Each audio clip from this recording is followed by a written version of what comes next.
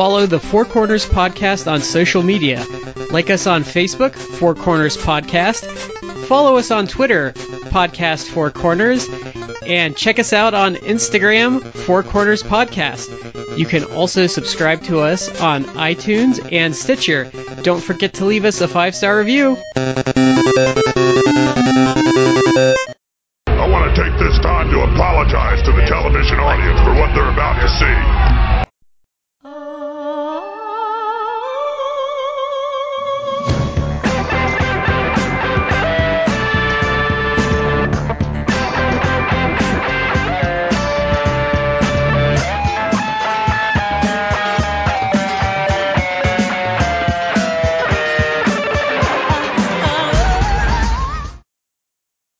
Ladies and gentlemen, welcome to the Four Corners Podcast. I'm Shad here with Matt and Brad. Guys, how you doing this evening? Doing good, Shad. Cool. Doing good. All right. Folks, we got something very special lined up for you tonight, but as we are wont to do, we're going to get our shout-outs out there first. The first one is going to be to Collar and Elbow, collarandelbowbrand.com, the wrestling brand, our affiliate. If you use the promo code Four Corners Podcast, that's the number 4, capital C in Corners, capital P in Podcast with no spaces, so you'll save 10% off your order. They just dropped some new designs. There's a nice Coca-Cola style Collar and Elbow shirt out there that I'm looking at getting myself. They've got some nice hats. They've got a new G.I. Joe inspired shirt out there. Check them out. And we've got another shout out that we do, don't we, Matt? Yeah, that'd be to Efico Orlando Colon. Yeah. Orlando Colon. I hope he cosplays as as an AEW star, perhaps. Wait. Maybe we can see that in the future. Matt, did you make a segue? I did make a segue. Oh, we got a segue. All right. As I am known to do. By the way, Shad, I am wearing a Collar and Elbow branded shorts because it's very hot in DC right now. Yeah. I have the AC blowing on top of me at the moment. But I have Collar and Elbow like camo shorts. They're actually very comfortable. So I suggest everyone pick up a pair for these hot summer evenings. Yeah. It seems like it's blazing hot most places in the U.S. right now. But you made our segue talking about Orlando cosplaying as an AEW star. Well, hopefully he can do it hopefully he can just get a contract. But speaking of cosplay, yes, we are going to have one of you might say one of the titans of that world here with us. We have someone I would call my close personal acquaintance. We have Nightmage joining us tonight. Thank you for joining us, Nightmage. How are you doing? Hey, doing good, man. Wait. Here's the thing. I'm just an acquaintance? I said close personal acquaintance. I don't want to make assumptions on your part. You see me man, twice a year. Well, I get it, but I thought we were closer than that. I thought we were just like blood brothers or something, man. Well, I'm happy to go with that if that's what you say. Okay. My close personal blood brother here. Should you properly classify him as a former 24/7 champion? Oh God! Right. Yes. Former Cincinnati Comic Expo 24/7 champion Nightmage / Crunk, I believe it was for that one. It was Crunk. We'll have to get the video back out for that. We did that. Yeah, you know what? Tomorrow, actually, I'm going to post that video. That was actually probably the funnest video I've ever done. That was amazing. Nightmage, have you ever seen the DDT Iron Man Heavy Metalweight Championship? No. So it's essentially the same idea as the 24 belt, but this is in Japan, so like they got really crazy with it. So like ladders have won it, a dog won it, the belt won itself at one point because a guy KO'd the champion and put the belt on him and they counted it. And it's had literally, it's been around since like the late 90s, but I think it's literally had like 2,000 title holders. All right, that's brilliant. Didn't like a Spider-Man win it at San Diego Comic-Con, and then Christopher Daniels ran him down to win it back? No, Kazarian grabbed him from behind, and Christopher Daniels smashed him in the face with a title belt, and then they pinned him on the showroom Okay, floor. I think I do remember seeing that about San Diego. They did that at San Diego Comic Con. All right, I do remember seeing that. Okay, That's all right. Well, you say that, and now whenever the ball gets rolling again, I'll have to bring the thing back. Well, here's the thing, man. I'm going to be honest with you. Yeah. Every person I've seen in the past, like, I would say 4 or 5 months, Yeah. I'm making sure I'm 6 foot away, so you're not going to get close to me. No. I said when this is over. I mean, it's not going to be over, man. Like, we're in the COVID, like, era. Like, it's not going to happen. It's not going to be done until, like, 2050. They'll get a vaccine done before then. Okay, well, hopefully. Nah, I'm hoping so. Well, we're gonna have we're gonna be on Planet of the Apes before COVID gets solved. We're just gonna walk around and see the Statue of Liberty buried in sand and just randomly say, "You blew with it up!" With the surgical mask on. With a surgical mask on, right? Yeah. All right. So, the first thing we're gonna do is, since we are a wrestling podcast, we're gonna. I know Night Mage is a fan because he showed up wearing a hoodie that was to one of the superstars, and I'm pretty sure he didn't get it at Goodwill. So, our usual leadoff whenever we have a guest is to say, hey, when did you get into wrestling? What was kind of your history with it? Who were your guys? All that kind of good stuff. Yeah, man. So, you alluded to it. So I'm wearing a Randy Orton hoodie. I forgive the Legend Killer himself. Yes, I'm a Randy Orton fan. I got into wrestling. It was because of my dad. Mm-hmm. So a little quick backstory. My dad, he was born in 1912. He had me when he was 67 years old. So pretty older dude. Wow. Yeah, right. And he was huge into wrestling. That was back in the NWA days. Mm-hmm. So I kind of just, I would just try and bond with him. I would watch it. And his favorite wrestler of all time was Sting, Beach Sting, and I got into Beach Sting, man. I love Sting, Lex Luger, back the Four Horsemen. Oh man, like the whole NWA days, that was my thing. Mm-hmm. And then I kind of discovered WWF, and to me, it was watching NWA and WWF was like being a fan of Marvel and DC. Mm-hmm. It was like two totally different worlds. Like one, you love the characters, and the other one, you love the storyline. It was just two totally different, universes. And that was kind of just how I fell in love with wrestling. And over the years, I followed it, and then I would say probably right after the Attitude Era, I kind of got out of it.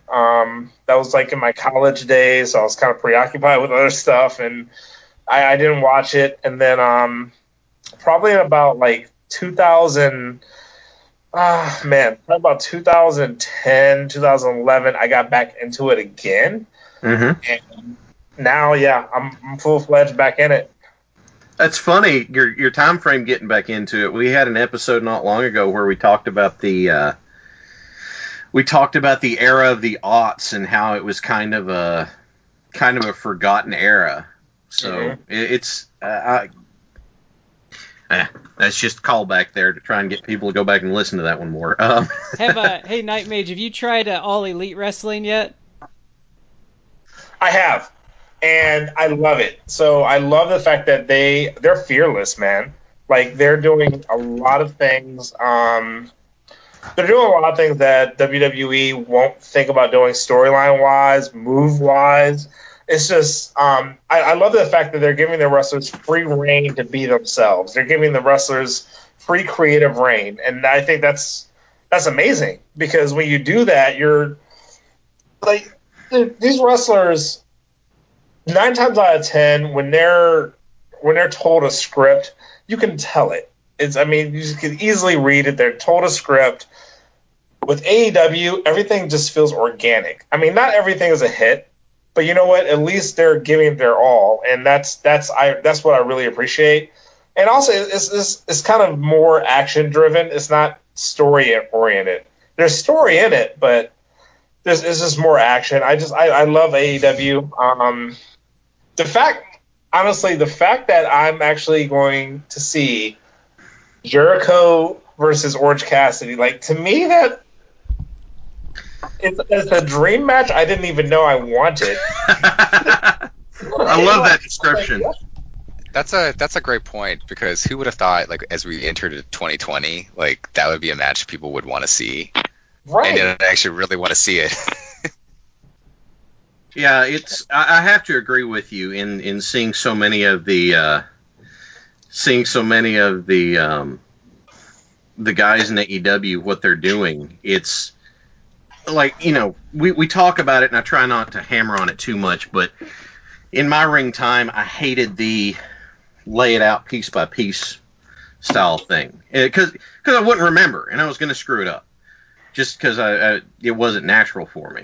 So I really appreciate like what AEW is doing and that sort of stuff, and you can tell that a lot of the guys are doing stuff that's extensions of themselves, and it just fits. And Orange Cassidy is hilarious and brilliant. The guy has found a way to be one of the most over wrestlers in the world by doing almost nothing. My hat is off to him. And the thing is, when it comes down to it, the dude can go. Mm-hmm. So, Yeah. So, Matt, you were going to say something? Unfortunately, we're not advanced enough to have like a video component for our podcast, but we do have video enabled for the Skype call with Nightmage, and I see Nightmage has a championship belt on the shoulder. Just was going to ask like what championship he is. This is my custom Nightmage International Cosplay Championship belt. Yeah, that's right. Nice. I got my brackets on here. I got my Leo sign for my birth sign. You know what I'm saying? I got the bad mother foamer. I got I got my king of the picklebacks, because if you party with me, you know that I love me some picklebacks. And then I also have the most important thing, the Stay Golden bracket for the Golden Girls. That's right. Been a resurgence that I did not expect to see. Resurgence? Golden Girls have been... No, it's not a resurgence. Golden Girls are forever. In my circle, it's been a resurgence. I didn't see anything about them since their original run, and now all of a sudden they keep showing up, and I'm like, I would blame you for it, but then I've got friends who have no idea, like not following you or anything. So what am I going to do, right? The thing actually about the Golden Girls is funny is you talk about a resurgence, but actually I guess a lot of shows back then, when you look back at them, they told so much. Like, there's so much knowledge that holds up today, and you're kind of like, man, if we would have just listened to Dorothy all those years ago, we'd be in a better place. But no, we didn't. We just ignored them. So tell me, historically, I mean, just if you were going to have your top 5 or your Mount Rushmore or whatever term you like to use of favorite wrestlers, who would go on it? Oh, dude. Oh man. All right. So, I gotta do 4, right? It's 4 on Mount Rushmore. Well, you can do Mount Rushmore. You can do top 5. Just all right. Let's not have the list be too long. We got some room for expansion. Yeah. I'm gonna do top 5. All right. I mean, right off the bat, I gotta go with kind of the person who's, at least for me, who did start it all, and I gotta go with Hulk Hogan. And the funny thing is, I kind of alluded to this today in a post on Facebook, was about separating the art and the person. Like, maybe I don't agree with the person per se and their views, but the art. Like Hulk Hogan, even now, if his theme song hit, I'm getting goosebumps. He's to me, he's that Christopher Reeve Superman, and he's always been. So Hulk Hogan as that character, as that gimmick, he's going to be up there. Right next to him, Ric Flair, the Nature Boy. On the same token, it's that Marvel DC. You know, Marvel might be Hulk Hogan, DC's Ric Flair, so they go neck and neck, same exact thing. Sting is going to be up there, and I guess you could do a toss up between Crow Sting and Beach Sting, but just Sting, period. Undertaker is going to be up there, and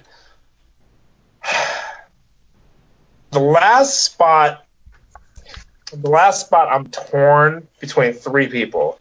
So I'm torn between Stone Cold, The Rock, and John Cena.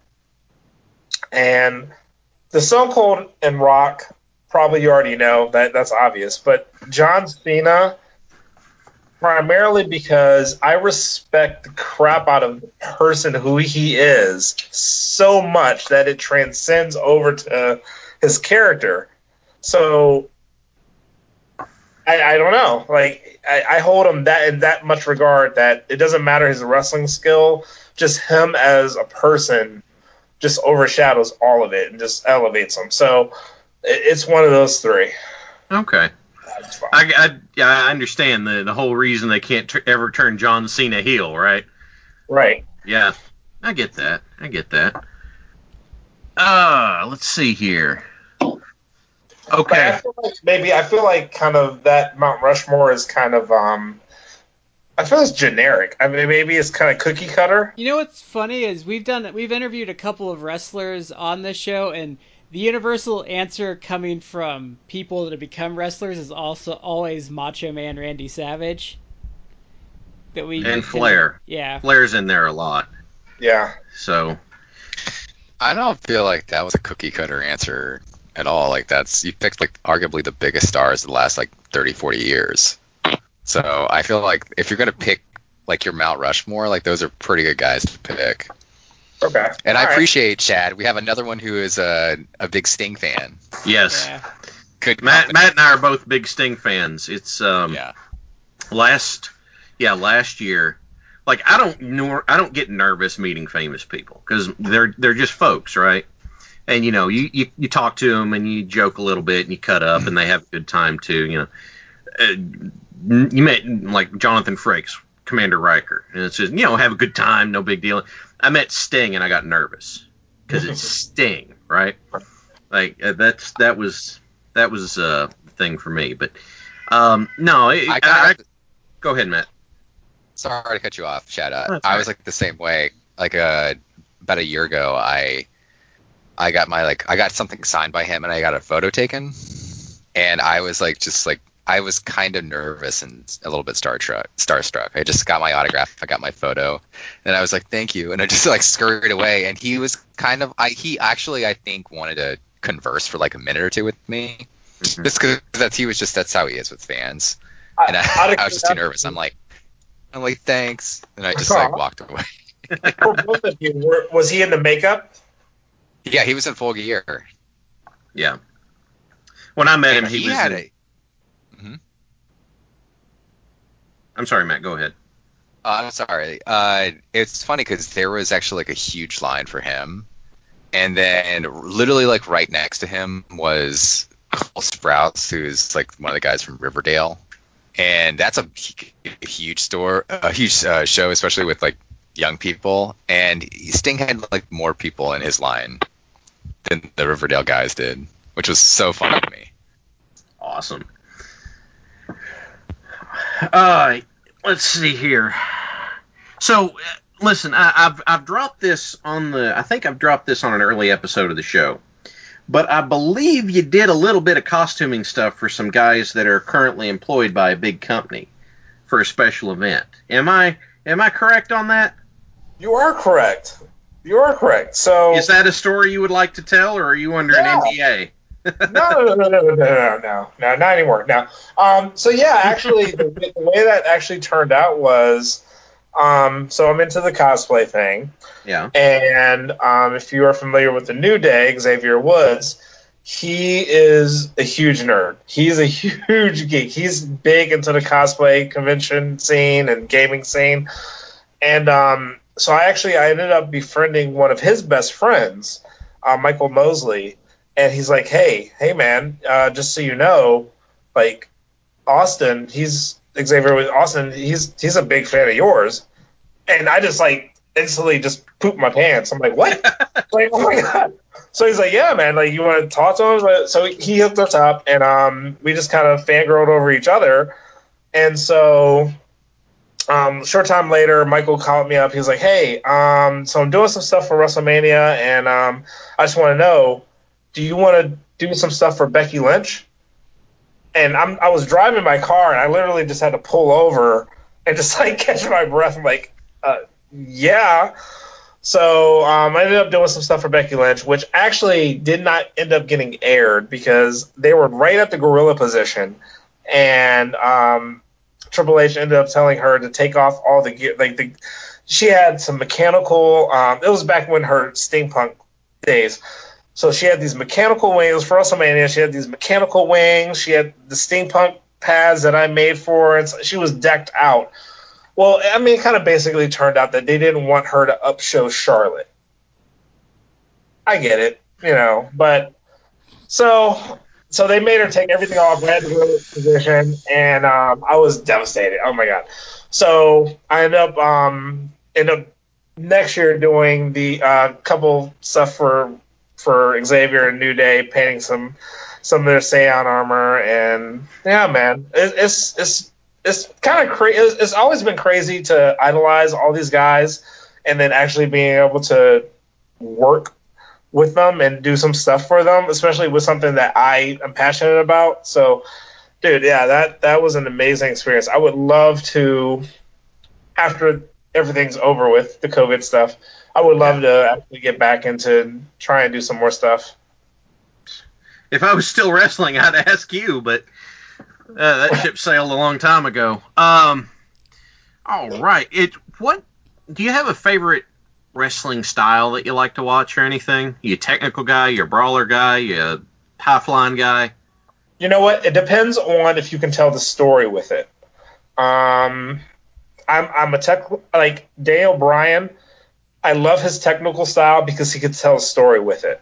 Mm-hmm. Bret Hart, I loved him because he could tell a story with it. So it depends on your style. It depends on if you can tell a story with your style. Like Ricochet is a very fast paced. I think in WWE they've kind of tamed him down a lot. They have. But yeah, but him, full go like him. I love his style. I love the luchador style. I love all styles, but it just depends on the individual and if you can, like I say, if you can tell a story with the opponent. That's to me is the biggest thing. That is a very good answer from a wrestler standpoint. Hey, I like that a lot. Since you're a cosplayer, do you like Pentagon Jr.? I do. I do actually. I'm not a huge fan, but I respect the crap out of. Yeah, I do. I just wondered because he's kind of got a very ornate look to him. And you know what? Actually, I mean, if you notice, a lot of these wrestlers, man, like every like pay per view or a big show, like they're decked out. Like their convention. Like they're going all out in their ring gear and stuff. And so many within, I would say, the past like 5 years. 9 times out of 10, someone's doing some kind of superhero theme or some, you know what I mean? It's actually really cool to kind of Easter egg spot it out. Like, oh man, like yeah, that's an Easter egg to Wonder Woman or Captain Marvel or Wolverine or Yeah. it's actually really cool to see everyone kind of hide those little things in their garb. Yeah, Finn Balor before he was in WWE did a Venom cosplay once. That's That yeah. Ray. He did a few, Ray had a actually. history. Go ahead, Matt. Finn Balor also did a cosplay, I think, of like the Heath Ledger Joker. Yeah. He did that one, I think, in Japan or somewhere else. Shad, you're right. Like I know Ray has done like a few. He did one as Flash, I think, one time. Every Mania, he was a different superhero for it. So it was Flash and Daredevil, and then like when Wonder Woman came out, it seemed like every woman on the roster had Wonder Woman themed gear. And then Seth Rollins did a Thanos at one point, except he had the gold boot instead of the hand. So yeah, I agree. It's really fun to see, and something I've said in the past is that wrestling is the closest thing you get to live action superhero stuff. So of course they're going to dress in the big colorful costumes and stuff because it's supposed to be larger than life. I had a set of ring gear that was red, white, and gold because I was going for the Shazam motif. I ended up looking like a dollar store Jushin Thunder Liger without a mask, but what are you going to do? All right. Hey, you did it though. That's all that matters. You did it. I'll wing you a picture sometime. I gotta ask them. So if you had a second go at it, is there a specific theme you would go with right now? For gear or for gimmick? Both. Well, the gimmick I ended off with was a Bray Wyatt ripoff, which was great, but it kind of ran its course, I think. I told this story once before, but I didn't tell it to you, so for long-time listeners, I apologize. You're going to hear a repeat. But so I'm doing this crazy hill preacher gimmick in the mountains of East Kentucky, where I grew up. And I'm in the promoter's hometown, and I'm out there working the mic, and I want him pissed off because I'm doing this title program with one of their really popular guys and all this sort. And so the problem is that the Solomon was the gimmick, and sometimes Solomon's mouth would pick up and run. You've met Dr. Insano, Michael. Same kind of thing. I never know what's going to happen with Dr. Insano. I didn't know what was going to happen with Solomon. And, Eastern Kentucky has had a long storied history with the drug epidemic, and my statement was all this stuff that's happened, the drugs, the overdoses, the theft, the recidivism, all this is because you enable it. You do not stop it. It's because the black chains that corrupt your heart enable this and let this happen. And I stopped to take a breath, and I realized the building has gone dead quiet. And I went, I have either killed the town, and this is the promoter's hometown, so he's going to be pissed, or there are going to be people waiting for me in the parking lot. All of a sudden, the Babyface's music hit, and I see like half the building stand up and go, "Get him! Kill him!" And I'm just like, "Oh, I didn't kill the town." Crap. And I stayed in the locker room until after midnight that night, just to be safe. Because it would not be the first time that people squared up in the parking lot on someone after it. I had middle schoolers square up on me in a parking lot after a show.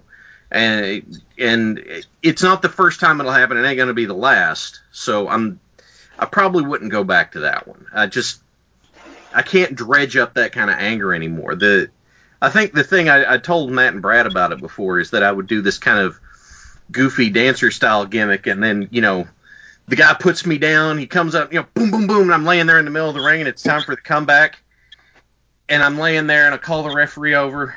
And he leans down, and I tell him, and he goes to the corner. He points to the sound guy. He goes, "Hit it!" And then you hear, "Staying alive, staying alive," and I start twitching on the mat and work my way up and do the comeback through dance music or something. Because I didn't do any goofy comedy stuff. Everybody at the time was just super awesome, like the low-key mindset of super awesome, badass, kind of thing. And it didn't have any fun with it. So, yeah, I would totally go with something goofy. And, like shiny disco shirt or something, just go totally silly, over the top, try to be so goofy everyone could enjoy it and then have a good match out of it. I've been pestering him that he needs to go back as a manager and do a gimmick where he's in a wheelchair saying he needs a wrestler so he can afford his medical bills. And then he's obviously he's asking the fans for contributions and stuff. A guy did this in Smoky Mountain Wrestling named Ron Wright. That's where I got the idea. And then during matches he'd get out of the wheelchair when the ref wasn't looking and like help the Boom. yeah. Actually, that might work. I'm not gonna lie. Well, Oh no, it'd work. a guy did it in Smoky Mountain Wrestling because he had been like a heel in that area for like decades, and then he would like do these promos like, well, my heart medicine is costing me a lot, and winter's extra cold this year. He had the old man blanket over his lap. Yeah. And then we watched a show on this, and he like his specialty was the chain match. So his guy was having a chain match, and he gives him his chain, but because it's Tennessee, he gives him the chain in a Walmart bag. Oh my god. Yeah. Oh man. That was masterful to watch. Brad linked us a Ron Wright promo last week, I think, and he's just so good at being a prick. It was so much fun to watch. Well, he sits down at the announce table. He's like, "Why do you always have this chair so low?" It's like, I don't set the chairs, Ron. That's not my job. So I'm gonna parlay us into something I'm sure you get asked about more. But before we do that, there's a pressing storyline that's shown up in your social media time and again that we need clarification on. Why are your pets trying to kill you? That's I guess that's just what they do. So and it always seems to be through my CPAP machine. So I have my CPAP machine, and my cat, Sassy Cat, who I thought loved me, like she'll bite holes in it. One day I caught her actually turning the machine off while I was sleeping. Like I said, she'll bite holes in it, and then now Kyra, she'll rub up, like when I take the mask off, she'll rub up against the mask. So then when I put the mask back on, like all her hair is in the mask. So I turn it on. It's just tell our listeners what Kyra is. My Kyra dog. She's a husky. She's a husky dog. So she's not fat. She's a husky, a literal husky. She's not fat. She's husky. She's just a husky. She's a husky. Yeah, I don't know, man. I think they just I don't know what it is. You've had all this buildup. You need to get to the blow off. I can mark that one off the list now. Pet's Quest is marked off the list. Great. So I'm gonna parlay us into stuff I'm sure you get asked about more right now, but it's kind of I was not even really being facetious when I called you one of the titans of the cosplay world, because if you go down a list and ask for known names, you're always like one of the first ones that shows up. So quick overview. I know you do this a lot, so just quick overview, or as much as you want to do or anything like that. How'd you come into it and all that good stuff? I think it's actually probably like most cosplayers, it's Halloween. In 2011, I wanted to dress up as Jon Stewart for Halloween, and before then, I had never been to a convention. I didn't know what cosplay was or anything. I just wanted to be Jon Stewart, Green Lantern, for Halloween, and that wasn't a costume you could find at like Spirit Halloween. So I crudely made the costume and went out to bars and had fun. And a buddy of mine was doing a charity event and say, "Hey, you have this awesome Green Lantern costume. You want to kind of come out and just mingle with the crowd?" Sure. So I did that, and I got asked to do another charity event and then another. So pretty much like all of 2012, that's all I was doing was charity events as Green Lantern. And then I ended up going on Facebook and found out that there was like this cosplay community. And I was blown away. People were asking me like, "Hey, what conventions do you go to?" Never been to one. So I went to my very first convention at the end of 2012, and it was the Cincinnati Comic Expo, actually.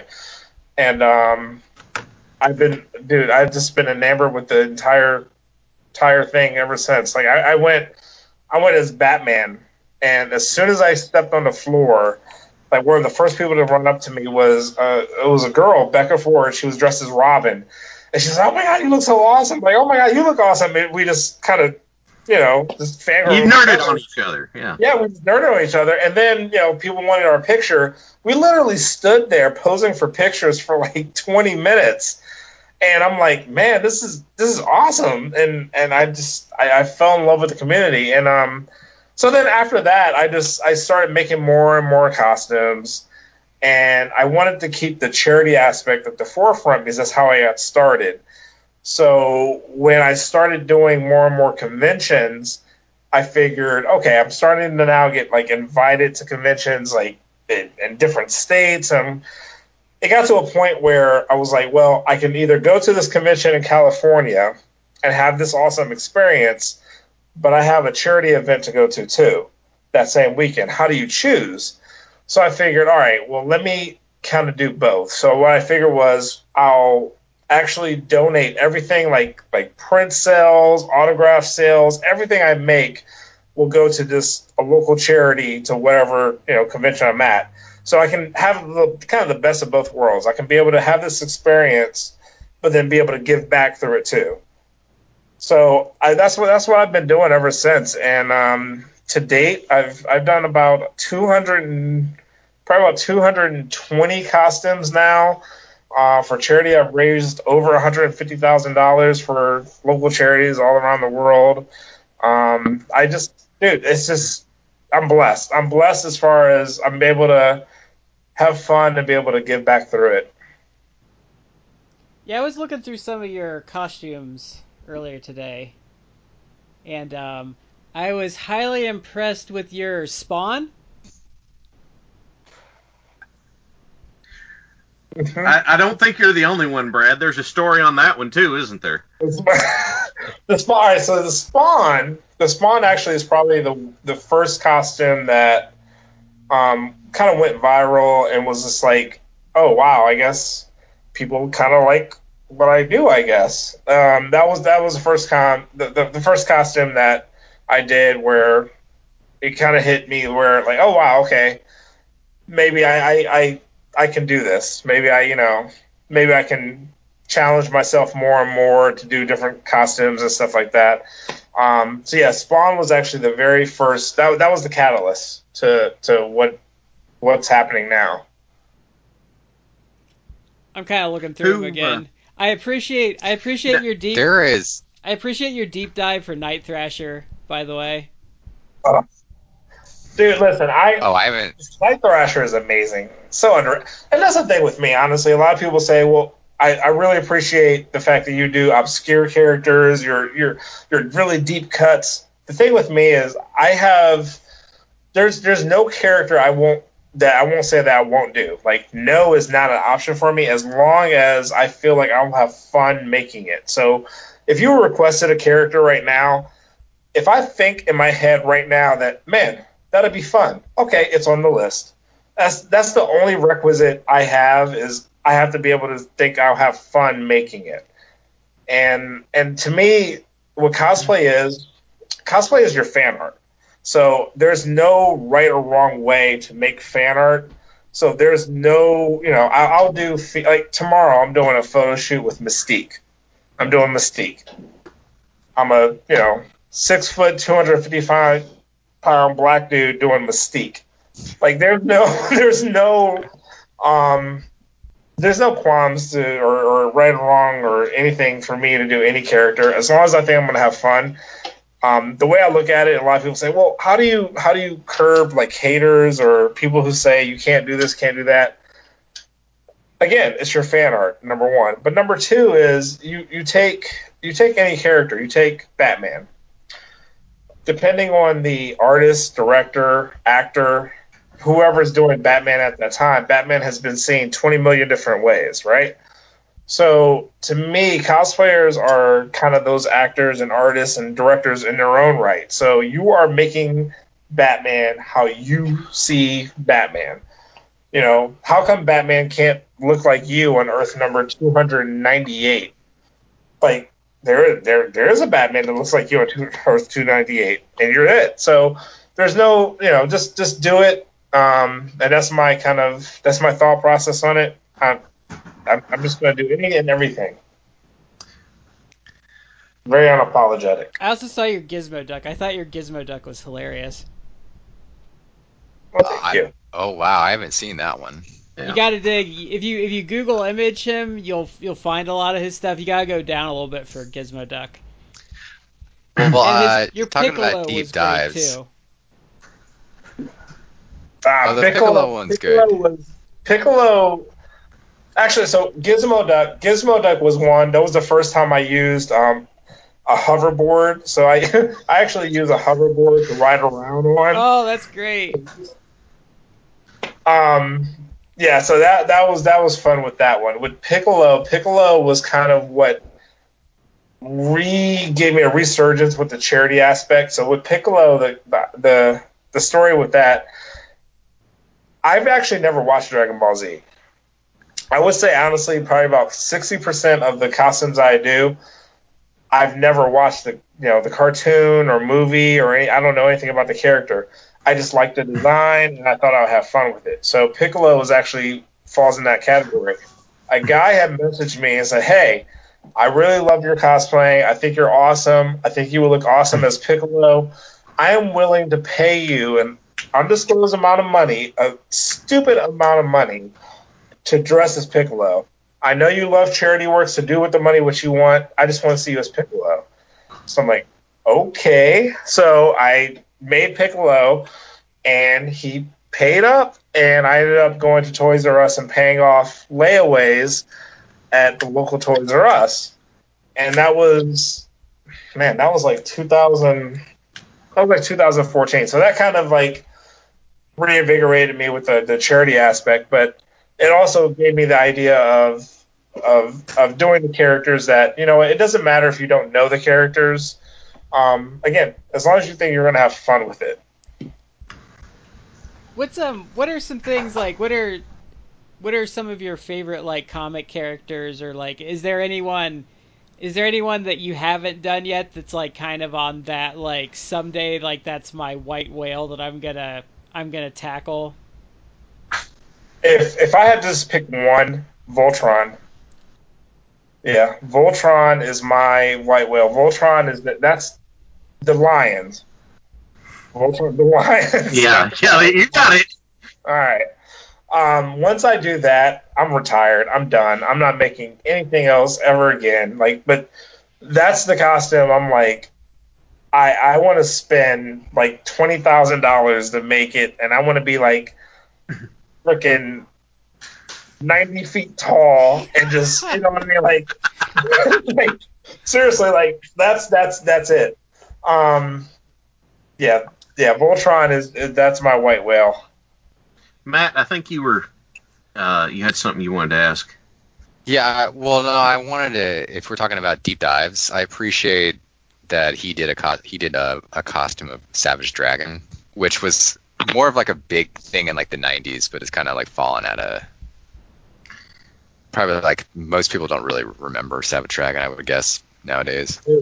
Savage Dragon, I think, from Image Comics, it was Spawn, Savage. I guess Spawn, Savage Dragon, and probably Youngbloods, but Savage Dragon was up in there with Image. I mean, actually, it's rather popular now, I guess.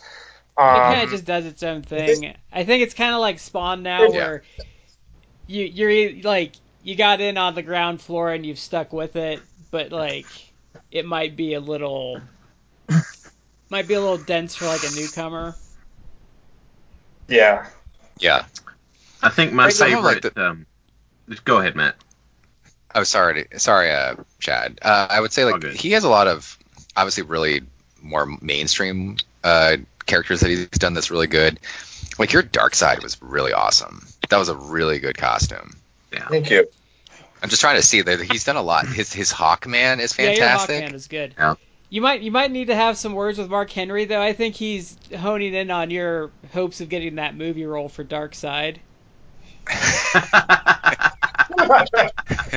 He can have it. Yeah. I bow for that. That's fine.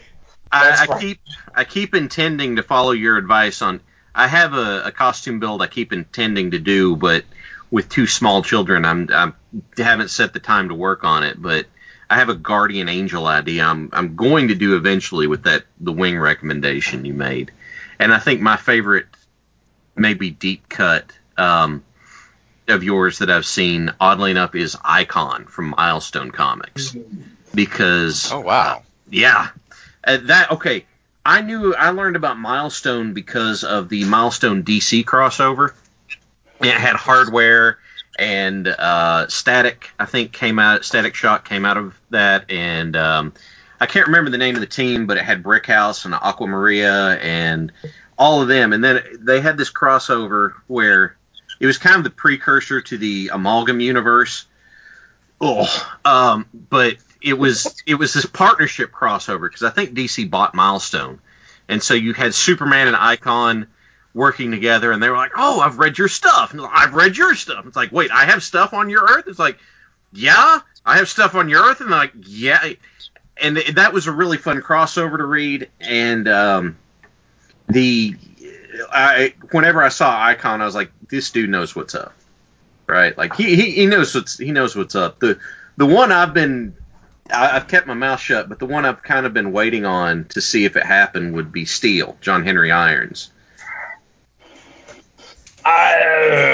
Yeah, I know. That's a tough. I can't. Honestly, I can't get excited for Steel. Like again, Superman, Icon, Mhm. Icon next to Century. Icon is probably the closest thing you're going to get to Superman for me, and like I would love to just do a classic Superman costume. And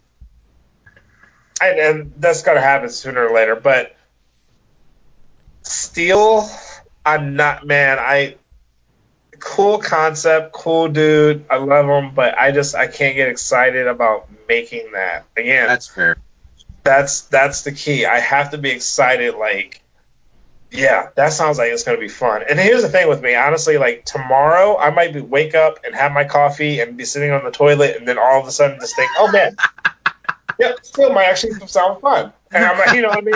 But right now, I'm just like, It feels No, I to me understand. like because you've done Cyborg, it feels like if you've done Steel or Cyborg, you've done about 80% of the other character because it's kind of a similar guy in armor. it is.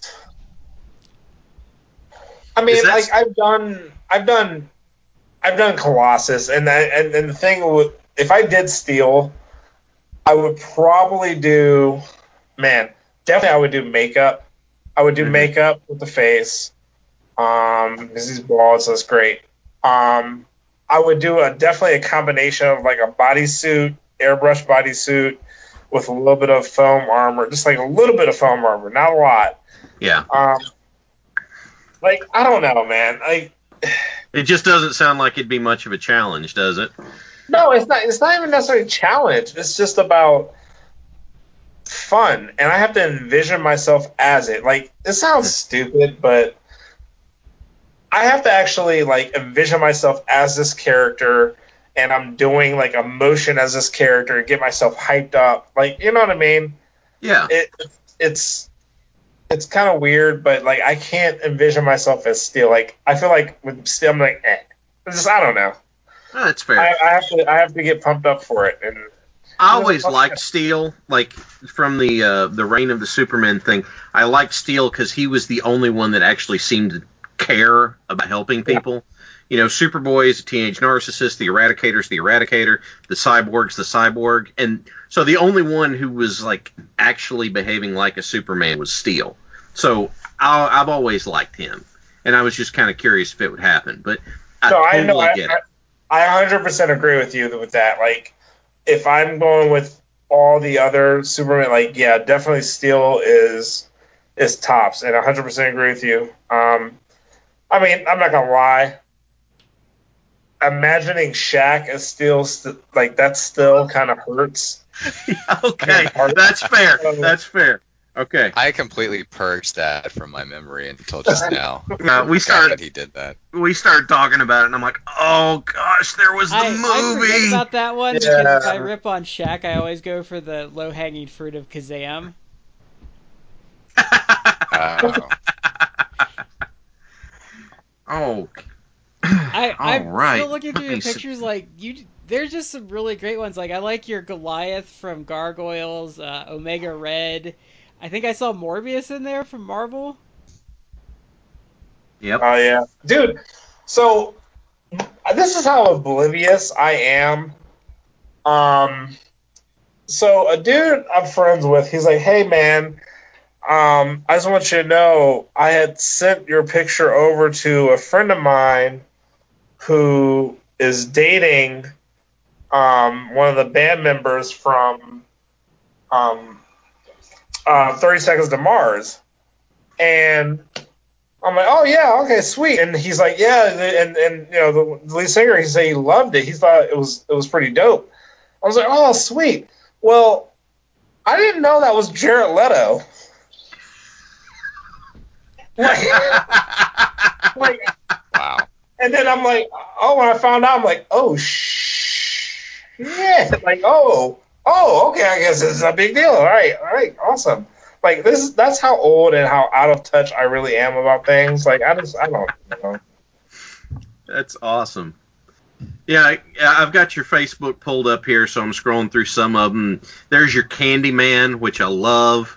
The thing I think I love most about the Candyman is how simple, but just how clever your bee solution was with the Cheerios. I love that.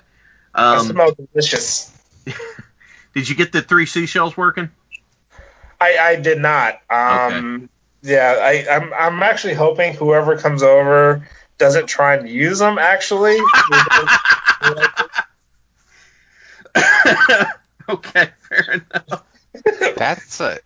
I just pulled that up, Chad. That's a really good costume. That's clever. Yeah, Candyman. yeah. Oh yeah, that's one of my favorite, probably one of my favorite horror movies. Man.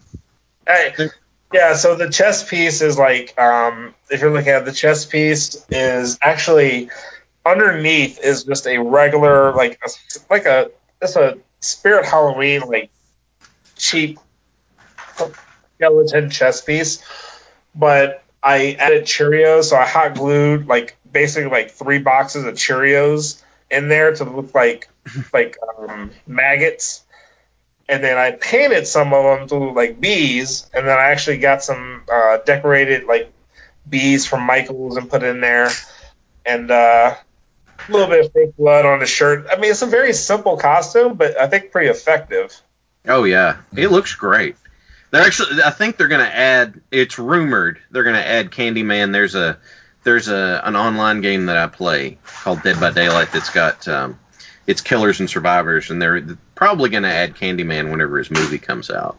Oh Or man, the new movie. have you been watching the trailers? I haven't. I'm weird. I'm fascinated by the lore of horror movies, but I don't like watching horror movies.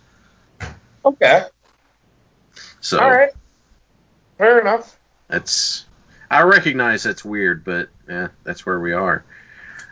So let's see. I'm looking down the list, and here's a question I got for you: is you get to go to all these conventions and do all this stuff, and you're a guest for them and that sort of thing.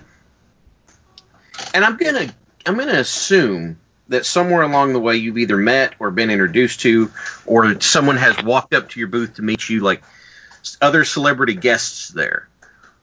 What have been some of the good experiences or stories worth telling about celebrity guests that you got to meet? Oh man, it's so. I'll tell you the weirdest experience, and this was a kind of a recent one. And after doing it for umpteen years and umpteen conventions, it was this experience that I'm like, this is my life. So I'm in Saudi Arabia, and I'm in the green room, and I'm dressed up as Avatar. Yeah. Okay. And I'm sitting next to Steven Seagal and William Shatner in the green room, just chilling, eating, drinking, and they're sitting there having a conversation about real estate. And it was at that moment I seriously just had an epiphany. I'm like, this is my freaking life. Like, I don't like. It's just. I don't know, man. It's very surreal.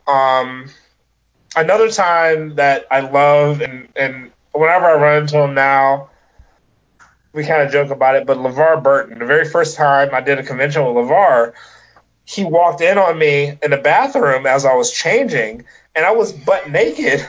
And the thing was, with the it was a Canada show, and the way the bathrooms locked was really odd, and I just couldn't figure it out. So I said, screw it.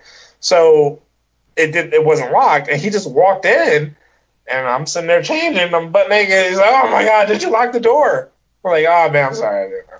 So like every time I see him now, it's like we kind of joke about that, but it's just again, it's very surreal to think, you grow up watching these people and idolizing these people, and then you're kind of working side by side with them, and then not only that, but then you think they're random meetings, but then you see them again and they remember you, and they conversate with you. They're interested with you to find out what's been going on with you, blah blah. They follow your adventures and stuff. It's very humbling, but it's awesome. Your two stories cracked me up because, first of all, the last episode we did was actually about Star Trek, and I think I espoused my love for LeVar Burton in it, in just loving things that he's done, and then him being in Community and doing that gag with Donald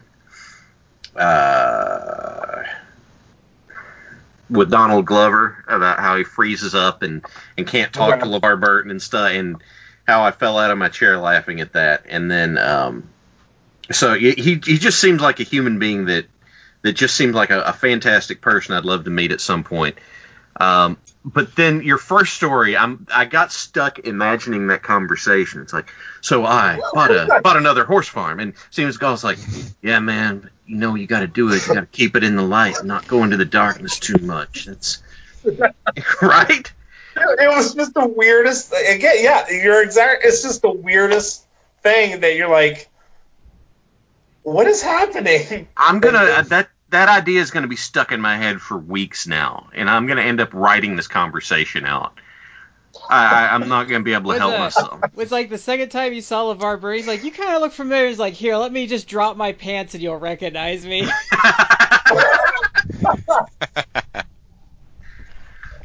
That's terrible. That's terrible. It's true, but it's terrible. No.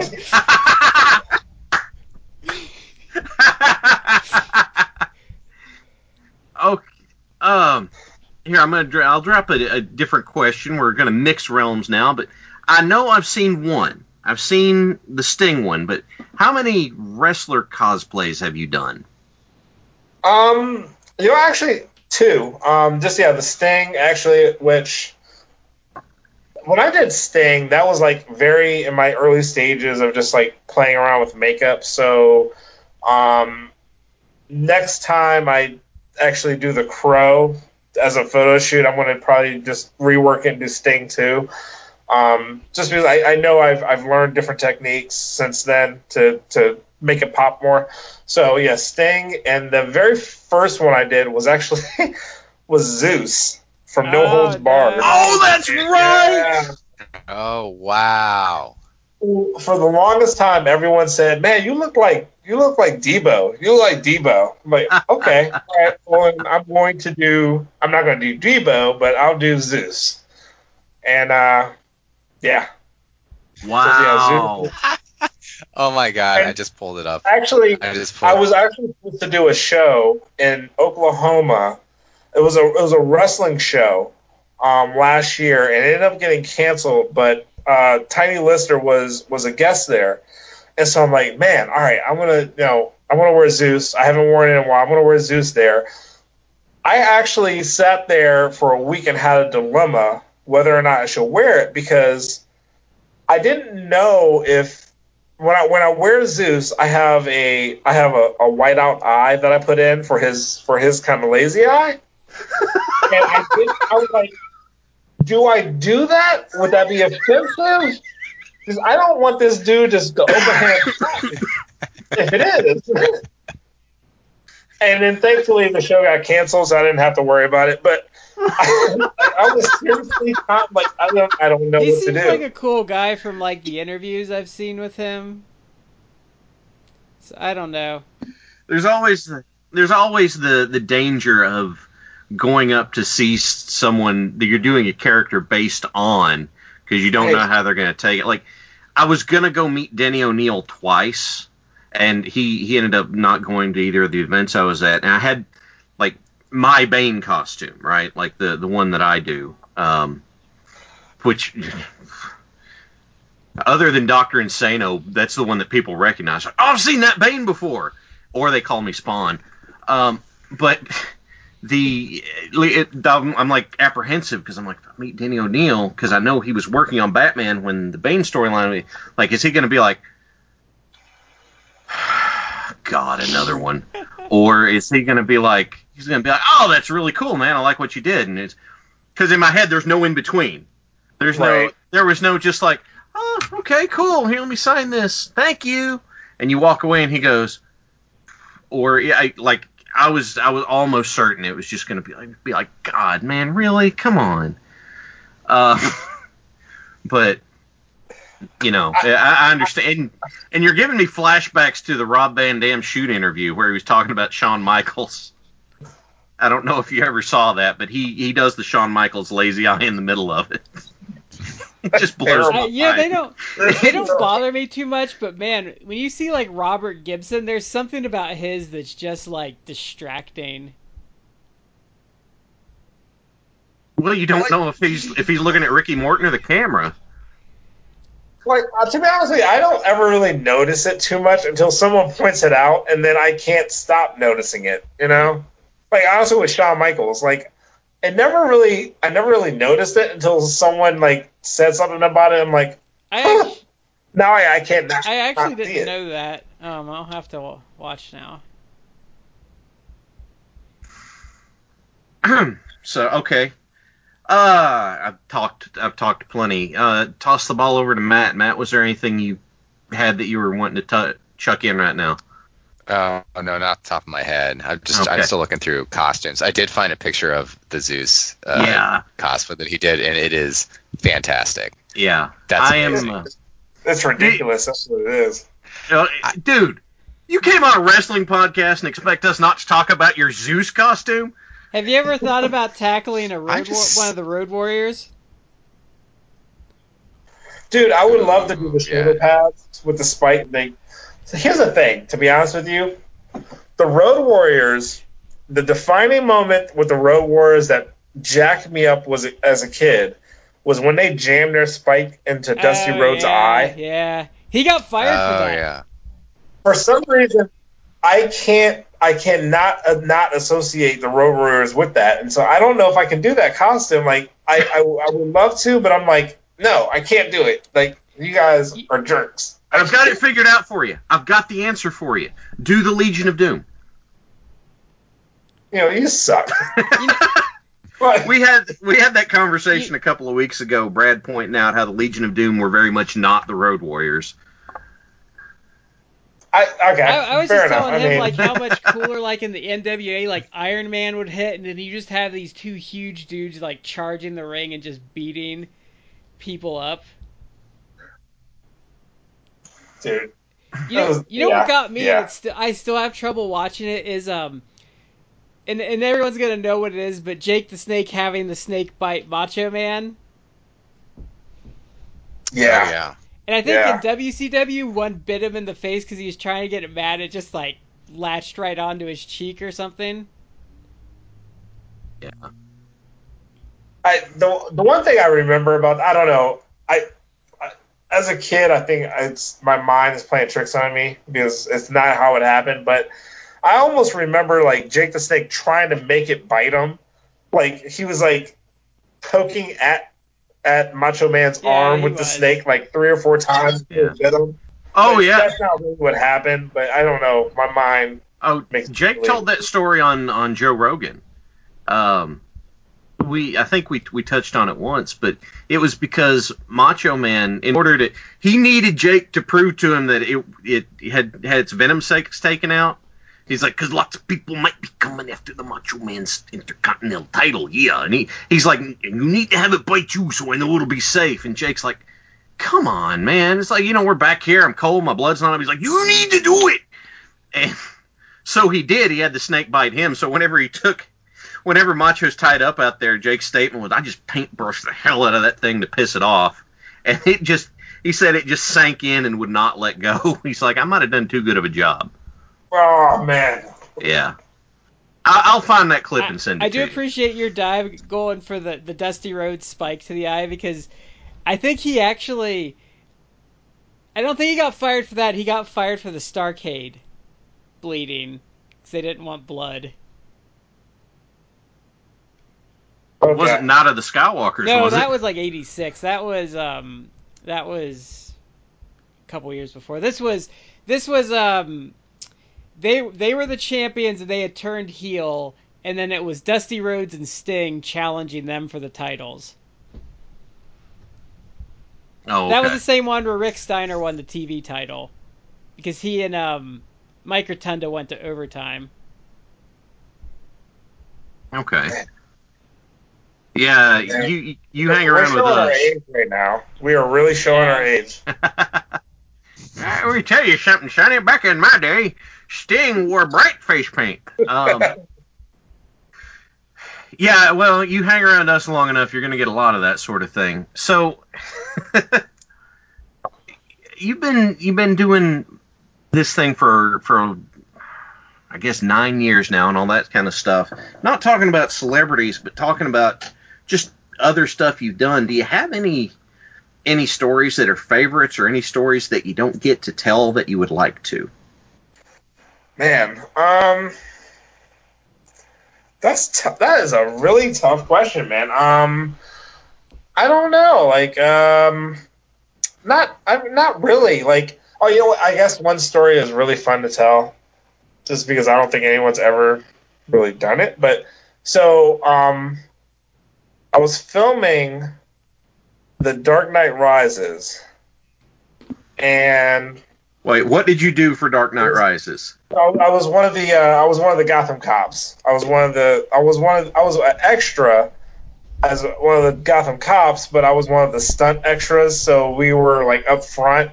And actually, it's funny because I'm in one of the international posters with like Bane and Batman like head to head, and like my face is like right in between them. I'm like the only cop right there.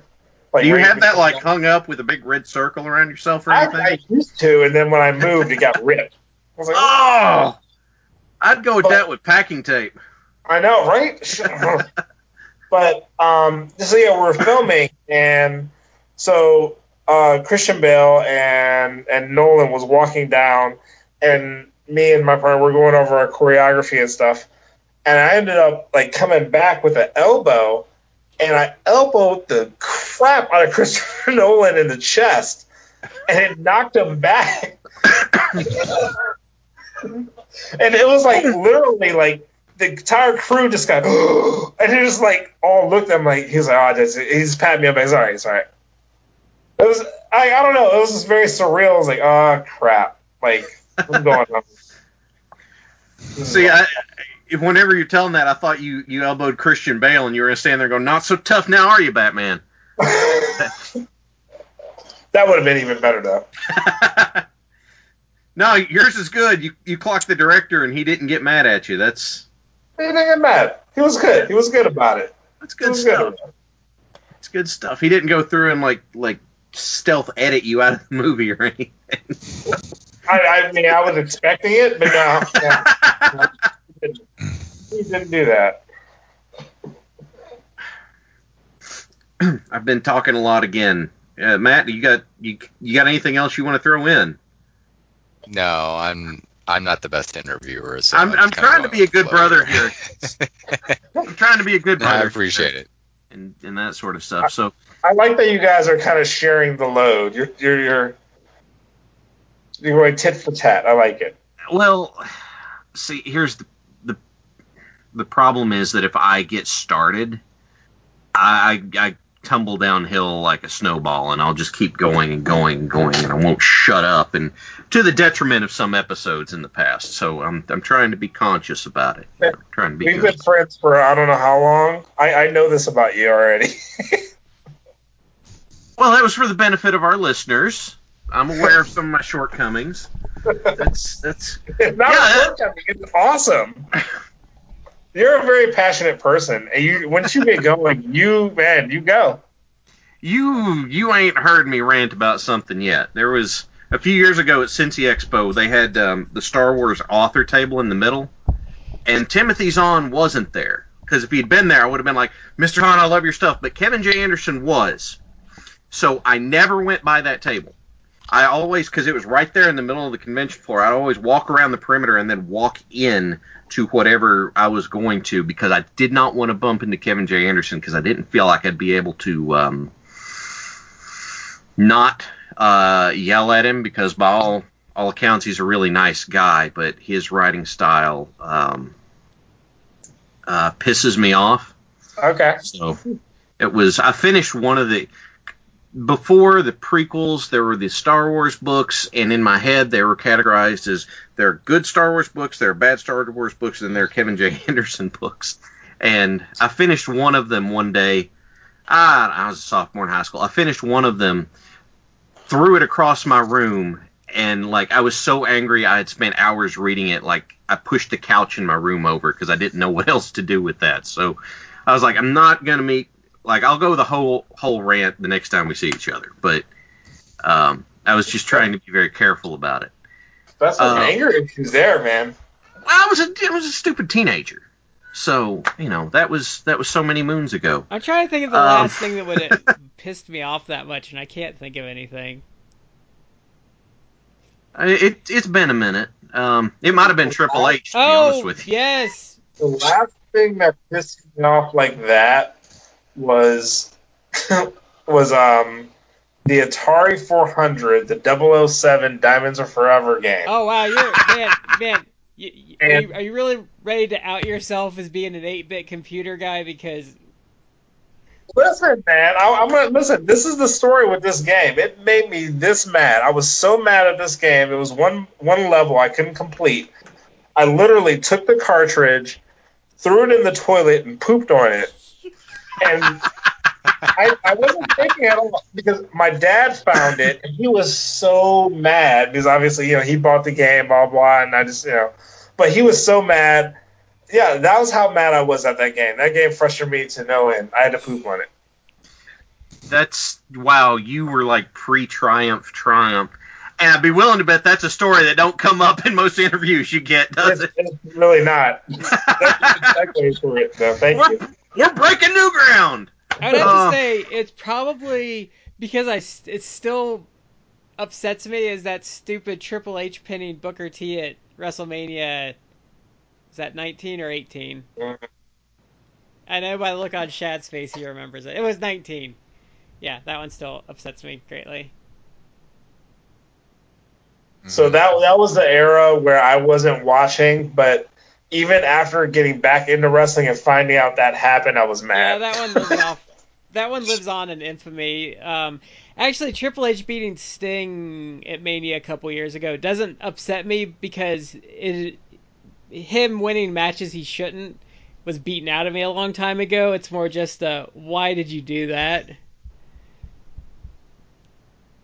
There was no need for that. Yeah. That was, yeah. Yeah. Good Lord. I was thinking back, you said, how long have we known each other? And I was like, I think that was Lexington Comic-Con 2013. Yeah. And I didn't know at the time. Okay, this is the funny thing, is I didn't find this out for like 2 years. Because when I met you, you were dressed as as Snake Eyes, and you were totally staying in character until I mentioned that I was doing a photo shoot with Wes Smith the next day.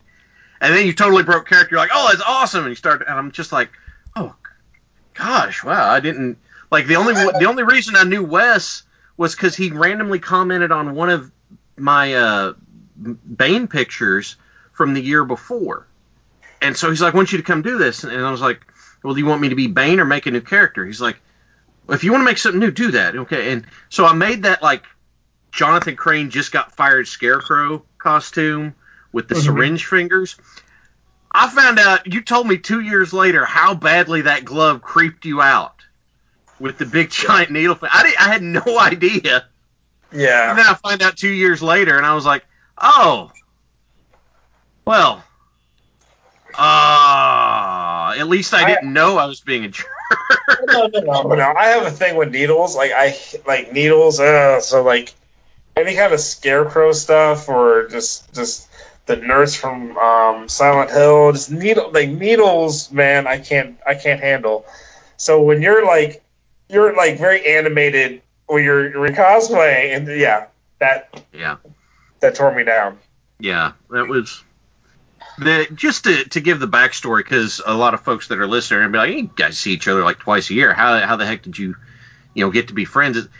This is another testament. Like, you already talked about, how nice you are, doing your charity and that sort of stuff. But seriously, I was doing an event in where I live, in my town, that it was being put on by our library. It was a free event, and it was the first year it had been done. Hey, can you, thank you, Pips, for pulling my cord. Can you, can you get any guests? Yeah, can you get any guests to come by? I mean, I can ask. And so I sent him a message, and he's like, well, when is it? And I'm like, here's when it is. And he's like, yeah, sure, I'll be there. And I was just like, what? Wow, I didn't expect this to work. So, because I had told him, I was just like, yeah, I can ask him. And so we spent like the whole day at tables next to each other. BS. Were dressed as? You were Punisher, but I went through 3 costumes that day, just to see if I could do it, because I was Bane, and then I was Punisher, and then I was Dr. Insano for the emceeing the costume contest. And so I was, I was basically goofing off for the last half of the day, and you kept looking at me and being like, what are you doing? So, that's I just wanted to put that out there as a testament. Like, dude's a bro. Let's be fair. That was a fun time, man. That was actually a really fun day. Well, I'm glad you had a good time. Yeah, my wife became a fan from that too, just from talking with you a little bit on that. So, what kind of stuff in the future would you like, if you had a wish list of stuff in the future to do? What would you like to do? Oh, man. I'm not talking about just costumes. I mean, just kind of stuff in general. Nah, man. You know what? I would love to actually do some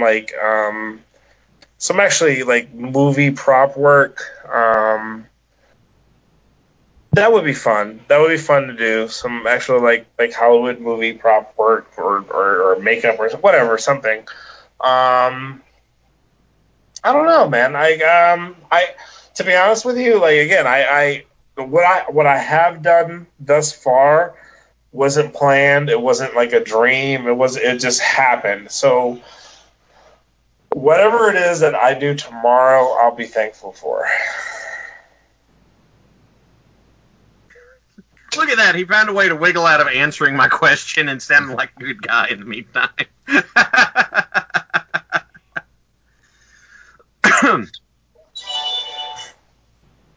That's what I do. Well, I wiggle my way out of things. Brad, did you have anything you were wanting to toss in right now? No, he's answered a lot of my questions. Were you comic book guy growing up or anything like that? I was. My brother is actually who kind of got me into it. So my brother, he was a fantastic artist, and I used to watch him draw, like just different superheroes and characters. And I remember like actually taking the characters and like taking them to school. I'm like, oh look, I drew Ninja Turtles. I didn't know anything about Ninja Turtles at all, but no one knew I drew them. Everyone didn't believe it, but it was just fun to watch him do this. And then one day, he gave me one of his comic books, and I read through it, and I don't know, I just kind of got enamored with his comics and stuff. And it was actually the Ninja Turtles that really got me into it. Then one of the first comics I remember reading was the black and white Ninja Turtle comic, like the gritty. Like when they first came out, they were they were rough, man. Like they didn't care. And I remember when it came on TV, the cartoon, looking at the TV guide and seeing Ninja Turtles and running home to tell my brother, hey, Ninja Turtles are coming on. I was so excited because I knew he loved it and he got me into it. And so we sat down and watched it. And it was the cartoon, and it was just like this really kiddie version. And he was so mad. And I didn't understand. Like, I was like, it's Ninja Turtles. But I didn't understand that it just wasn't the same as, really the comic and the differences and stuff. And, yeah, I don't know. I distinctly remember that. But it was really my brother. My brother is the one who got me into the geek culture, so to speak. I'm sorry, I'd found another one of your deep pulls that I wanted to champion for just a second. Is I had never seen, and not only anyone do a costume for, but for years I'd never come across anyone other than my brother and I who even knew who the character of Bloodwind was. Oh, I knew who that was. Yeah. Because because I know because he was in that phase during the death of Superman storyline. Yeah. But it seemed like that he got memory hold for so many people. And then I wanted to give props too because you gave me an idea that I'm going to do in the future whenever my oldest son gets a little bigger. Where he gets a little bit older, and I know he'll be able to behave himself once conventions start happening again.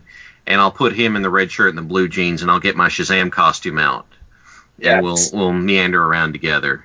But that's just yeah. I had that idea, and I told my wife about it, and she's like, "Okay, you got to keep up with him all day because I'm not coming along."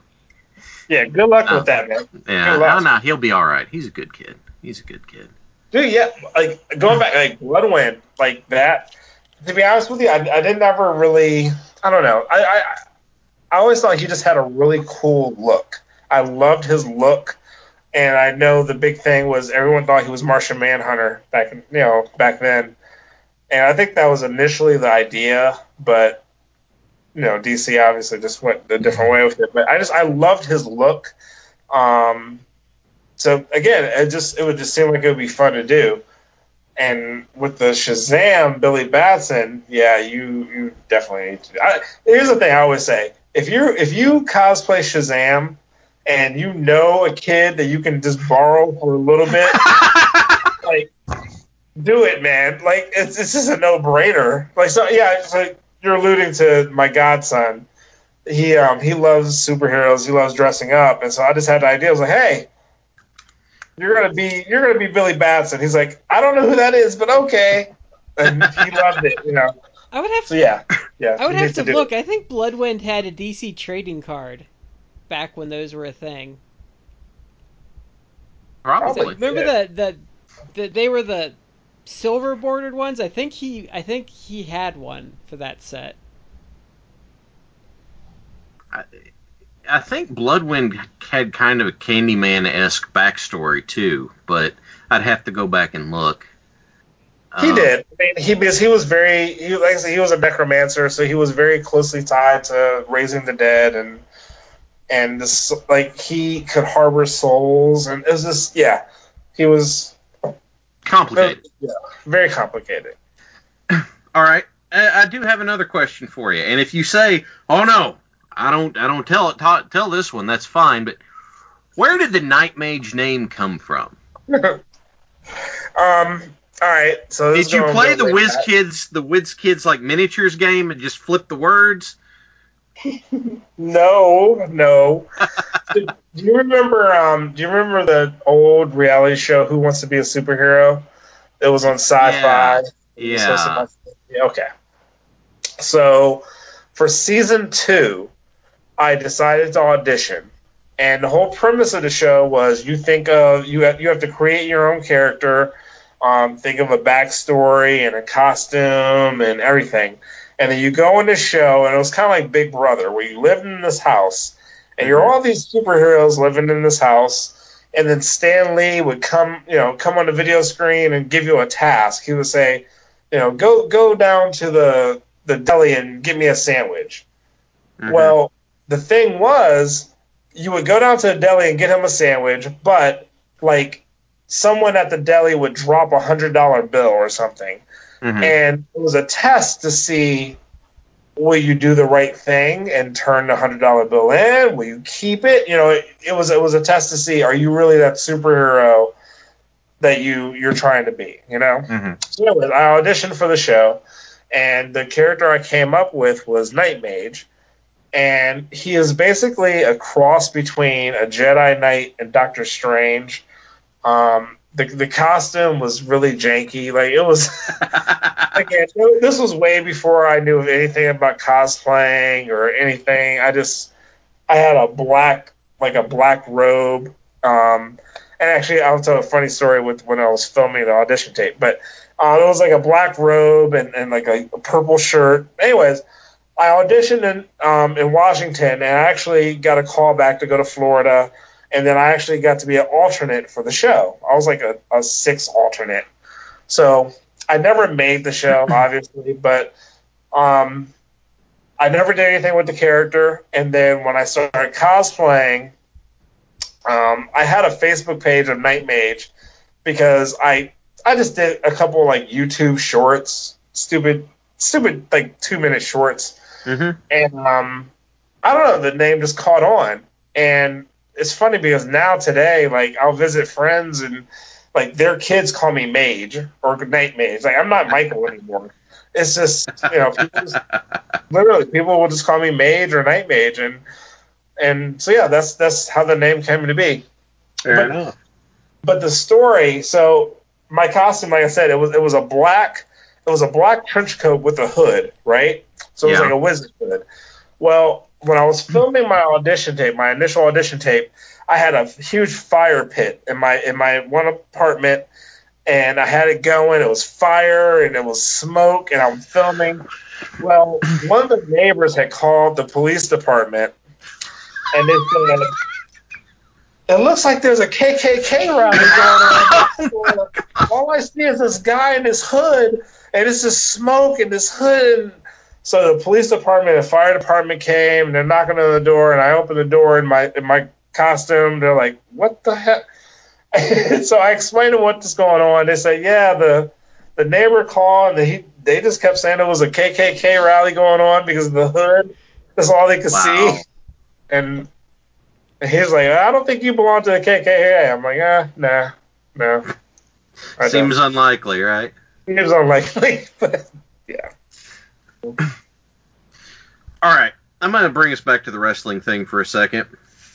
Because knowing you, I suspect that you've thought about this. But if you were going to be a wrestler, what would your gimmick be and your finisher? Oh, man. Honestly, I have not thought about that. My gimmick would... Bull. I swear. You've thought about this. Man. Here's the thing. Like, ideally, in a perfect world, I would want my gimmick to be kind of like this Goldberg, where I'm just this unstoppable force. You know what I'm saying? Like, but that's not reality. I can't pull that off. So, I honestly, I don't know, man. My gimmick, man. Listen, you know what? To me, I would kind of almost be like a Big E. I would just be that goofball where, like, you know what? I got the size. I know I can move, but I can make you laugh. And you know what I mean? I'm just that entertainment. I'm that entertainment value. But if you need me to go, I can go. You know what I mean? Yeah. So I think I would be more kind of a Big E type. Finisher. Mm-hmm.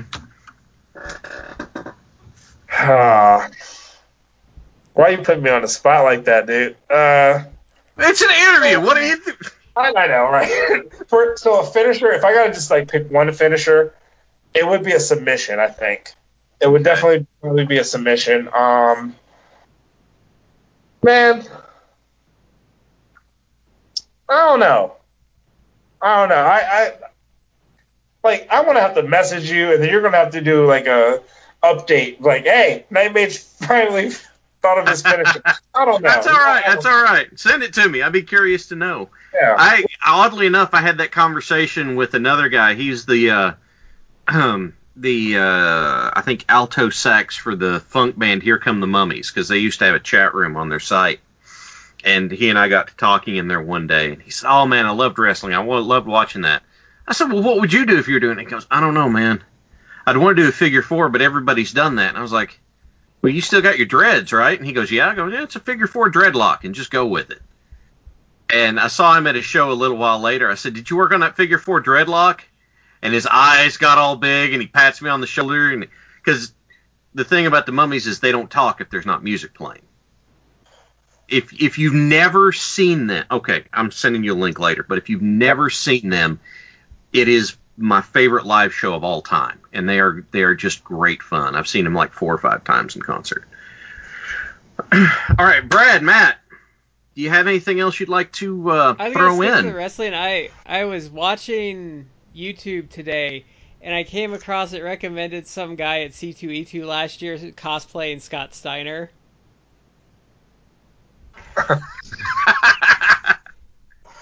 Was he doing math? No, but he had they had like an entranceway, and they were doing like the siren music, and he was flexing and doing all the stuff.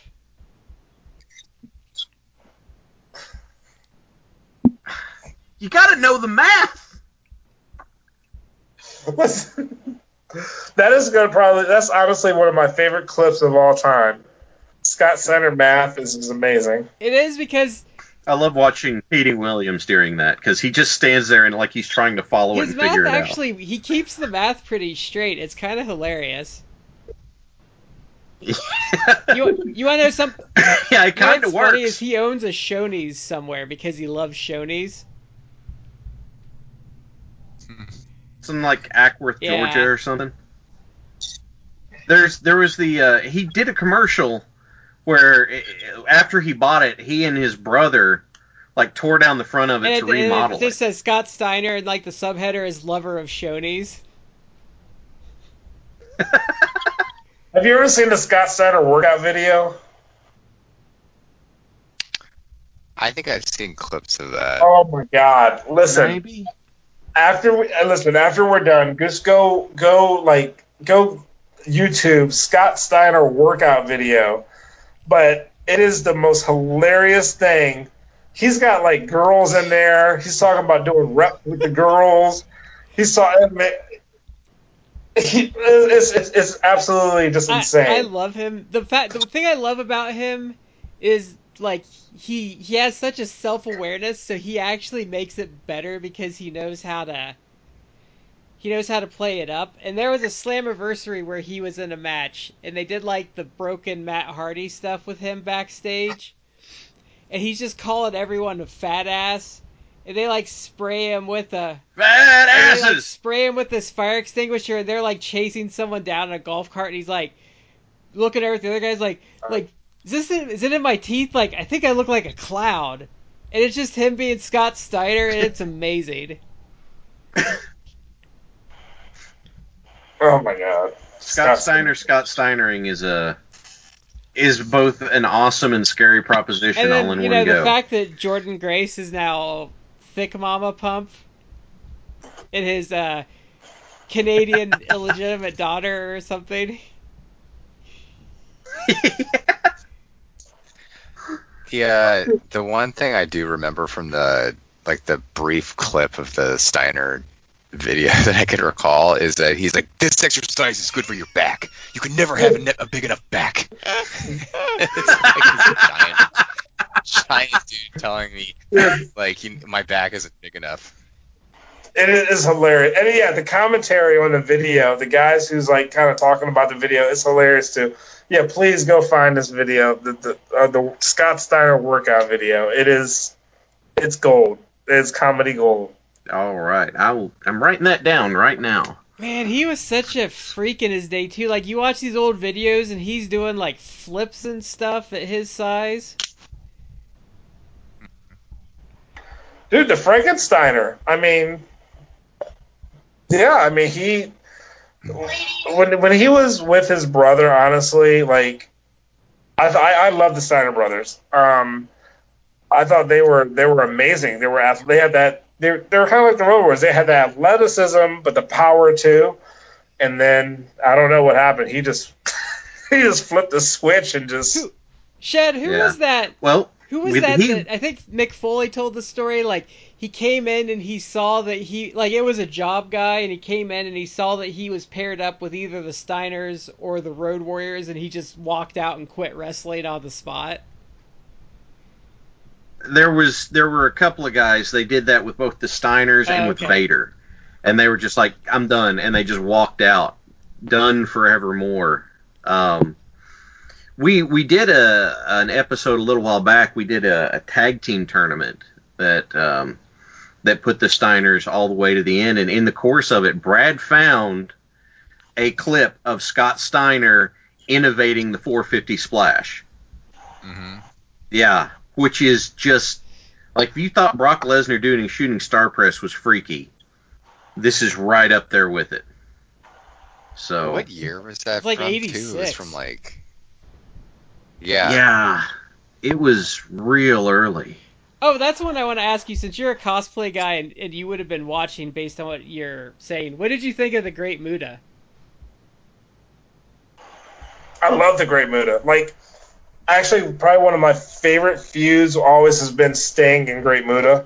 Like, whenever they were together, like, that was some of the best matches to me I've ever seen. I love those matches. Yeah, Great Muta was awesome. I love the Mist. Like, he's just, yeah, Great Muta. Love Great Muta.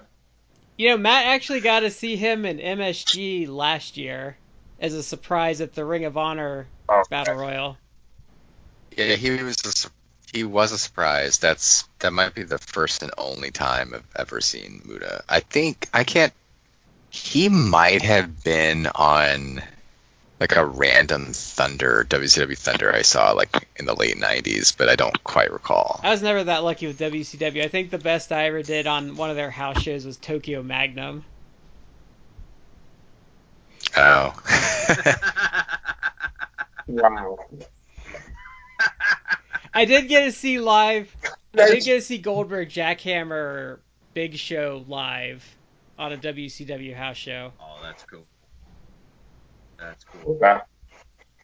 House show. I've always loved house shows. I've never been to a WCW house show, but I mean, house shows are so different. Like, you can feel how the wrestlers are more relaxed. They're just more free to kind of, experiment with moves, and they're a little bit more free on the mic. It's just more, yeah, house shows are a totally different atmosphere. Like, I love them. TV's too long. Like, you have to sit there, like, during the commercial breaks and stuff. Like, a house show just kind of goes. Yeah. But, I will say, with everything that's going on now, I'm not going to lie, I miss the crowds. Oh, I can't.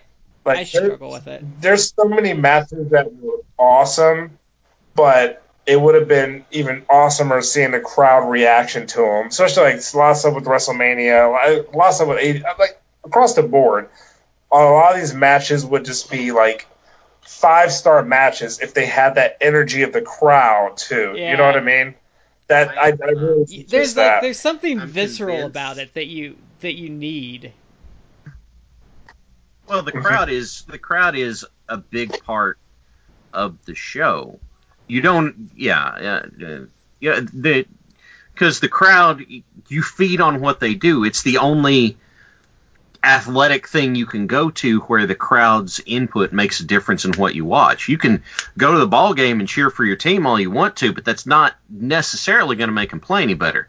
But what you do in a wrestling show does make a difference. I think football, and if what football said, comes back, though, I think I'm going to have the same problem with that. Like, you need that crowd.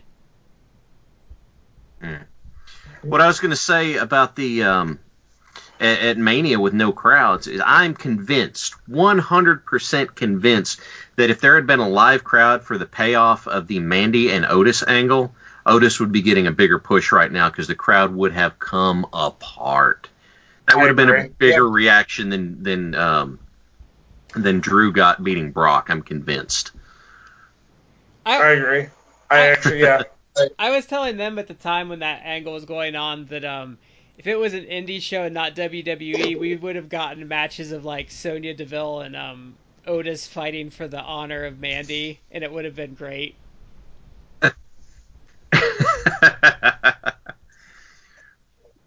Yeah. You reminded me, the last house show I went to go see was, I think it was in like, oh my gosh, it was in the mid-2000s at Rupp Arena. Let me give you a time frame. Shelton Benjamin and Carlito were having an Intercontinental title match. Oh my. Yeah. And they were goofing off and having a great time at it. The match of the night was Ric Flair and Shawn Michaels, and the big spot of the match is in the middle of it. Shawn goes to roll up Rick, and Rick stumbles away from it, but Shawn's still got a fistful of his tights. Rick's doing a lap around the ring, dragging Shawn behind him, mooning the crowd the whole way. Yeah. And then, so of course the whole building's laughing. By the way, at the time, Ric Flair is just so popular, it's huge. He found a way to piss off people, like turn the whole building on a dime. He's standing in Rupp Arena, and he says, home of the Kentucky Wildcats. We're like, yeah! He goes, here's the thing, I'm from North Carolina. We know how to actually play basketball there. Whole building flipped immediately. And then my brother and I stayed long enough to see John Cena do his entrance and left before John Cena Triple H even started and beat the traffic on the way out. So I see. I haven't gone in a couple years. No, I went 2 years ago to a WWE house show. I got to see a cage match which I'd never seen before. I got to go to ECW when the real ECW was still around, because they came here a couple times. Matt's got the stories about live shows. Matt's if you hit the pause button right, I think you can see Matt with John Moxley's entrance at Double or Nothing. Oh yeah, man. I was sitting with our friend Damien, and Moxley came down right on our aisle, and I was like literally not right at the aisle seat, but I was like one seat in, and I just remember like him walking down, and it was a complete shock. And I think there is like a video out there or a picture somewhere out there where I'm just like open mouthed shocked. That was pretty cool. I went to a Chikara show, and I think he was Farmer Frog at the time, got eliminated from a battle royal, and he was laying on me to sell afterwards. Like, he literally like was on his back, and he was just like resting his head in my lap, like selling. Aww. And that's it. That's always a line. You never know how far you can go. Go ahead, Brent. I'm sorry. That was the only time I've ever sat front row, because I think it was like $40. I'm like, well, I've got to sit front row.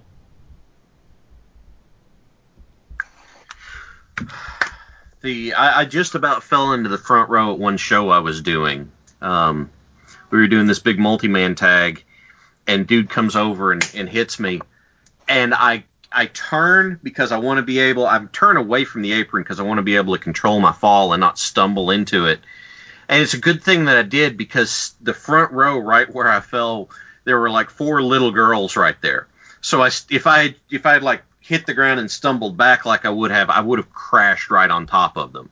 So I'm turning and I see them, and I just pull my legs up under me, and I land in like this crouch and then slump over on the floor, because it was like, oh God. I know I'm a heel, but wiping out 4 little girls would not have been a good thing to have happen. I would have been laying on the floor, and there would have been people just kicking me. So It That used to be was hilarious, like when Chuck Taylor used to work Independence, like if you were sitting like near the ring, he would just walk up to you and like take your water bottle or your drink and he would just chuck it across the building and then just walk back to the ring. And he used to scare children because I remember they paid that off. Like another wrestler got like one of the kids to come out, like had kids like come out of the audience and like chop him during a match. Dude, heels have all the fun. That's just what it is. yeah. You find the right person. One of my favorite people to work with was a guy who should have made it but never did because they had this mindset of like, well, you're too small to be a heavyweight, but you're too big to be a cruiserweight. A guy by the name of John Noble. John Noble could find a way to rip on a crowd and crack up everybody in the back because we were at this show and he's out there talking and he's ripping on it. He says, by the way, this lady over here, if there are any children who are missing their Batman bed sheets, this woman has stolen those sheets and made pants out of them. So everybody needs to know that that's what's happened. And in the back we're cracking up, but out there at ringside, they're so mad they can't see straight. So I'm loving what's going on right now because more people are getting exposure. Larry D, I've worked a match with Larry D before, and now he's doing stuff on Impact. I'm actually pretty happy about it. So. Well, guys, we've been at this for a little while. Do you have any other questions you want to put out there? No, I'm good. I enjoyed this. Like, your work is just outstanding. Well, thank you. And Thank you very I will much. definitely, since I could not get on camera, if you are at a Columbus Con, I will show up and introduce myself so you can actually see what I look like. All right, please do. I mean, it'd be probably 2025 when but I will be in yeah, please. I will be in my federally issued hamster ball that I'm sure we'll get before the vaccine. I keep meaning to get up to Columbus because Wes has a studio up there I was going to do a shoot at with, but it's like, yeah, at first it was like, oh, yeah, new kid. Oh, yeah, new kid, can't do it now. And then it's like, get your ass up here, COVID. Shad, because Yeah. you will gain 5 pounds because I will take you to the best places around town. Like, Brad, you got to remember, I'm some real ramen? I'm what Scott Steiner would call a fat ass I will already. take you to real ramen places. Like, we have some outstanding sushi places, pizza. I will introduce you to Hot Chicken Takeover. Like, you guys get down into Kentucky. We'll go in Lexington. I'll take you to my favorite steakhouse. We'll get you a Nighthawk. I'll sit there. I'll have one bite of mine, and I'll sit back and be happy. And you guys will have yours, and you'll be happy too. And we'll just all sit around with delicious steak, being happy. I literally, the last time we went to Nashville, I gained 5 pounds because oh my gosh, that. The food there is good. So. Actually, all right. So you asked me earlier, actually, what I would like to do in the future. That I would love to just be able to travel and just eat food at every city I stop in, like be like one of those traveling food critics. You want to work for Food Network? But here's the thing: I don't really want to critique the food. I just want to eat it. Like I don't want to. Yeah. You know what I'm saying? I don't want to critique and stuff. I just want to be the fat ass and just eat everything. Like I said, you want to work for the Food Network. You should audition and do it like cosplay. Like, just don't tell them and just show up like in a different cosplay every episode. Dude, the only problem, I might run into copyright issues. Yeah. Do the pitch and make Food Network sort out the legal stuff. Well, here's the thing: it would have to be like, you know how like Halloween stores, they'll sell like a Beetlejuice costume and it'll say like a ghost with white face costume. It's not, it's Beetlejuice, but it's just like a ripoff. We call that an art bar costume. Yeah, I have to do all those costumes for Food Network. The stripes are a little like off kilter, not quite right. Right. If it's really cheap, the stripes are horizontal instead of vertical. I can just. It's like next on Food Network, and you just lean into the frame and go, "I'm Batman, and I'm here to try your steak." And you lean back out. That's all I'm gonna do. That's all I'm gonna do. Well, okay. Here at the end, then, is there the last thing I was going to say is this is because I know whenever I got into the hobby, this was still kind of an issue, and I know you've taken steps to it, and now I'm one of the lead members of a group that's trying to push against this. But at the time, cosplay had a lot of like big elitism to it. If you don't do this, if you don't make it this way, if you don't spend this much money on it, it's not good enough. It's crap. What do you think you're doing here? Get out of my convention, that sort of stuff. And this was just from other fans, right? So I do want to say I do appreciate the amount of work that I've heard from times you speak and things like that about saying, look, this is yours. This is your version. Do it the way you want to. And who cares? As long as you're having fun with it, it doesn't matter. If you bought it yourself, if you made it yourself, you spent $50, you spent $250, whatever. And I know you've done a lot of work on that, and I just want to tell you, I know that's been pushing water uphill in some cases, but it's a lot of work that's appreciated. And I'm trying, our group is trying to do it too. So heck, you're part of our group. You know what the deal is. Right. I got you. Is there anything you wanted to say to our listeners before we sign off? No, man. First of all, I appreciate that comment, and that means a lot. Is that is actually a very important that's a very important aspect of cosplaying for me is that inclusiveness and having everyone know and believe that they belong, regardless, if they made it, bought it, their skill level, how long they've been. It doesn't matter. Like, the cosplayer that just started today is the same to me. Is the same level as me, and I've been cosplaying for umpteen years. So, yeah. So that means a lot. Thank you. But no, I that's it, man. Just thanks for having me on, and it's been awesome to talk about cosplay and wrestling, like two of my favorite things. It's like awesome. It's well, if you ever want to come back on, just let us know and we'll keep a seat warm for you. Yeah. I mean, we made that offer to others. Next time, I promise, I will actually have my laptop figured out. I'm gonna actually go into Google machines and figure out how to work it. So there's no. It's all right. It's all right. It's all worked out. So, all right. Well, thank you very much for joining us. We do appreciate it. Matt, Brad, anything you want to say here at the end? And I'll just throw out, it was great to have Nightmage on. I think this was actually a really fun interview. And just as like a personal note, like we kind of just, Nightmage probably doesn't want to make a big deal out of it, and it was just kind of like briefly mentioned. But I do think it was super cool that not only is he incorporating stuff that he loves, like the cosplay, but he's raised a ton of money for charity, which is something that I think is awesome. Like you don't really hear about that sort of thing, especially with people who are, I guess, quote unquote, like professional cosplayers. But like that's actually really awesome because people like us, it's fun to just see all of his costumes and the different stuff that he does, but to actually see him, something that we would just find cool and really interesting and amusing, that he's actually parlaying that into actually helping people out. That's something that he should be commended for. So I do commend you for that, even though, again, you kind of only briefly mentioned that maybe you're shy. You don't want to pat yourself on the back, but I can pat you on the back for it. So I think it's awesome. Thank you. Thank you.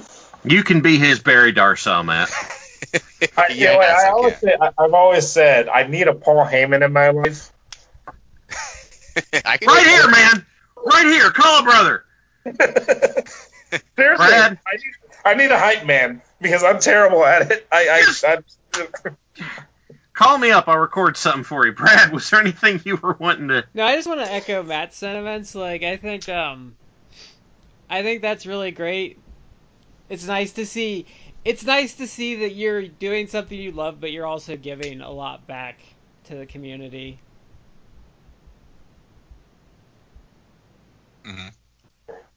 Thank you, too. Thank you. Alrighty, well, guys, thank you all for being with us for this episode. We do appreciate it. Make sure you hit up our social media platforms. It's that's at the bumper we have at the beginning of the show. But also, Nightmage, if they want to find you on social media and see your work, where can they look for you?